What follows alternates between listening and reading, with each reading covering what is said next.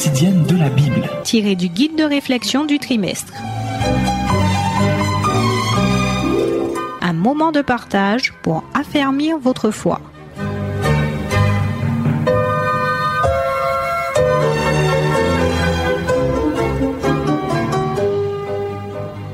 Chers amis auditeurs, bonjour de nouveau. Ensemble, nous continuons notre étude de cette leçon de l'école du sabbat. Et notre thème de ce jour, Proclamer les louanges. C'est un beau titre, je l'aime, je l'affectionne. Notre passage à mémoriser se trouve dans 1 Pierre, chapitre 2 et le verset 9. Vous, au contraire, vous êtes une race élue, un sacerdoce royal, une nation sainte, un peuple acquis, afin que vous annonciez les vertus de celui qui vous a appelé des ténèbres à son admirable lumière. Prions ensemble. Tendre Père, annoncer tes vertus, annoncer ta beauté merveilleuse, proclamer ton caractère juste, droit, plein de miséricorde et d'amour, c'est la chose la plus merveilleuse et agréable qui soit. Utilise-nous par ton Esprit Saint pour cela. Nous te le demandons à présent, en Jésus et pour ta gloire. Amen. Appelé, choisi pour faire quoi? Pierre répond, vous êtes une race élue, un sacerdoce royal, une nation sainte, un peuple acquis, appelé. Mais appelé et choisi pour faire quoi? L'apôtre du Seigneur répond, afin que vous annonciez les vertus de celui qui vous a appelé des ténèbres à son admirable lumière. Par l'évangile du salut, Dieu, qui aimait tellement le monde, voulait le bénir en entier. Voilà pourquoi il avait consacré et appelé à lui l'Israël antique, afin qu'il transmette la bonne nouvelle de son amour et de son salut au monde qui ne le connaissait pas. Chers amis, un esclave attendait, en tremblant sur le marché, le résultat de la surenchère qui allait le séparer de sa femme, de ses enfants et de tout ce qu'il avait eu de cher chez son dernier maître. Une surenchère succède à l'autre. Et enfin, un monsieur s'avance vers l'esclave et lui dit « Je t'ai acheté ». L'esclave répond « Oui, maître, je t'ai acheté bien cher ». L'esclave baisse la tête et soupire. « Je t'ai acheté pour t'affranchir. Va !»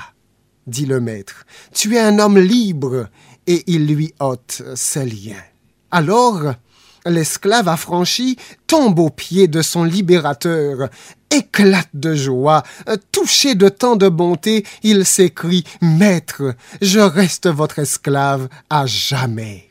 C'est ainsi que Christ, notre Rédempteur, attend que nous tombions à ses pieds pour lui offrir la vie qu'il a affranchie. C'est ainsi que Paul, autrefois esclave du péché, prend avec joie le titre d'esclave volontaire de Jésus-Christ. Chers amis, vous qui croyez, vous êtes déjà à Dieu par droit d'achat. Livrez-lui maintenant cette vie qu'il s'est acquise. Livrez-vous à lui pour son service, ce qui lui appartient déjà. Un jour d'été, un jeune homme, un noble, s'aventure dans une petite chapelle d'Europe. Son attention est étrangement attirée par une peinture du Christ.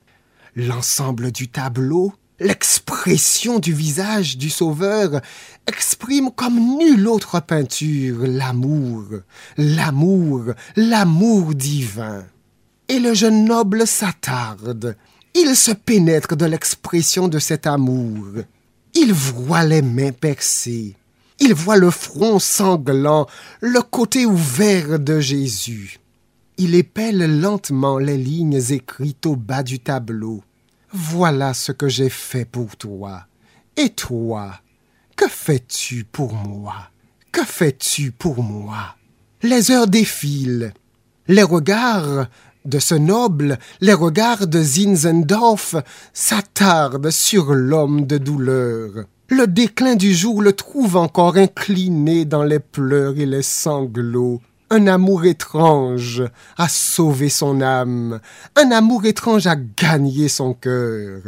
Zinzendorf quitte la petite chapelle, et dès lors sa vie change. Il entreprend l'œuvre merveilleuse des missions moraves. Annoncer le Christ Sauveur sera désormais la mission de sa vie. Touché par le Christ, il sert par amour. Telle est l'expérience missionnaire des chrétiens.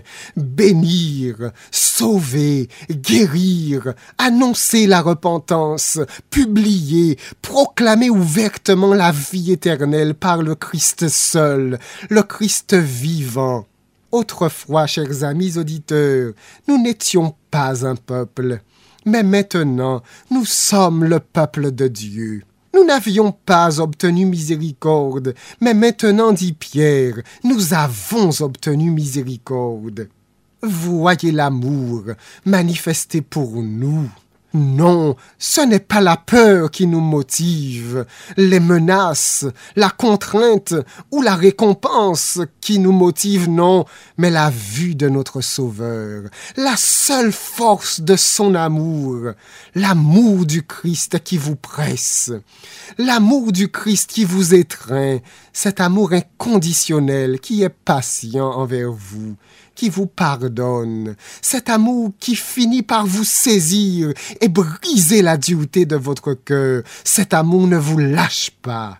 Cet amour vous inspire fortement à votre tour à agir par amour, à aimer, à supporter, à endurer par amour, à pardonner, à servir par amour, à parler, à prier, à intercéder pour les indignes, les perdus par amour, à entreprendre pour que le monde, ancré dans le péché, soit sauvé par Jésus, le seul Sauveur. Oh, nous le savons. La fin de ce monde de misère est imminente, mais ne l'oublions pas. Dieu n'a pas méprisé le monde. Il n'y a pas envoyé son Fils pour le juger, mais pour le sauver. Dieu a tellement aimé ce monde indigne, indifférent, hostile. Dieu l'a tellement aimé qu'il lui a donné son trésor le plus cher, son Fils, son unique, l'objet de toutes ses affections, afin que quiconque dans ce monde croit en lui ne périsse point, mais qu'il ait la vie éternelle. Amis chrétiens, vous qui avez porté les regards sur le Fils de Dieu mourant, vous que le Seigneur appelle saint à cause de Christ, laissez l'Esprit brûler en vous et par vous. Laissez-vous mettre à part, consacré, sanctifié pour un usage sacré, celui de vivre pour aimer et partager l'évangile de Christ. Le voulez-vous? Prions ensemble. Seigneur Jésus, si c'est pour parler de toi, alors nous le voulons. Si c'est pour présenter le salut en toi, l'évangile éternel, le message de ces anges, des 3 anges, alors nous le voulons. Sers-toi de nous. Glorifie ton nom au travers de nos vies, de nos paroles, de notre ministère d'amour, de service, de bienveillance et de bonté. Pour cela, Seigneur, alors comble-nous de la puissance de ton Saint-Esprit. Remplis-nous de lui, afin que notre témoignage pour toi soit puissant comme il se doit. Nous te prions en Jésus et pour ta gloire. Amen.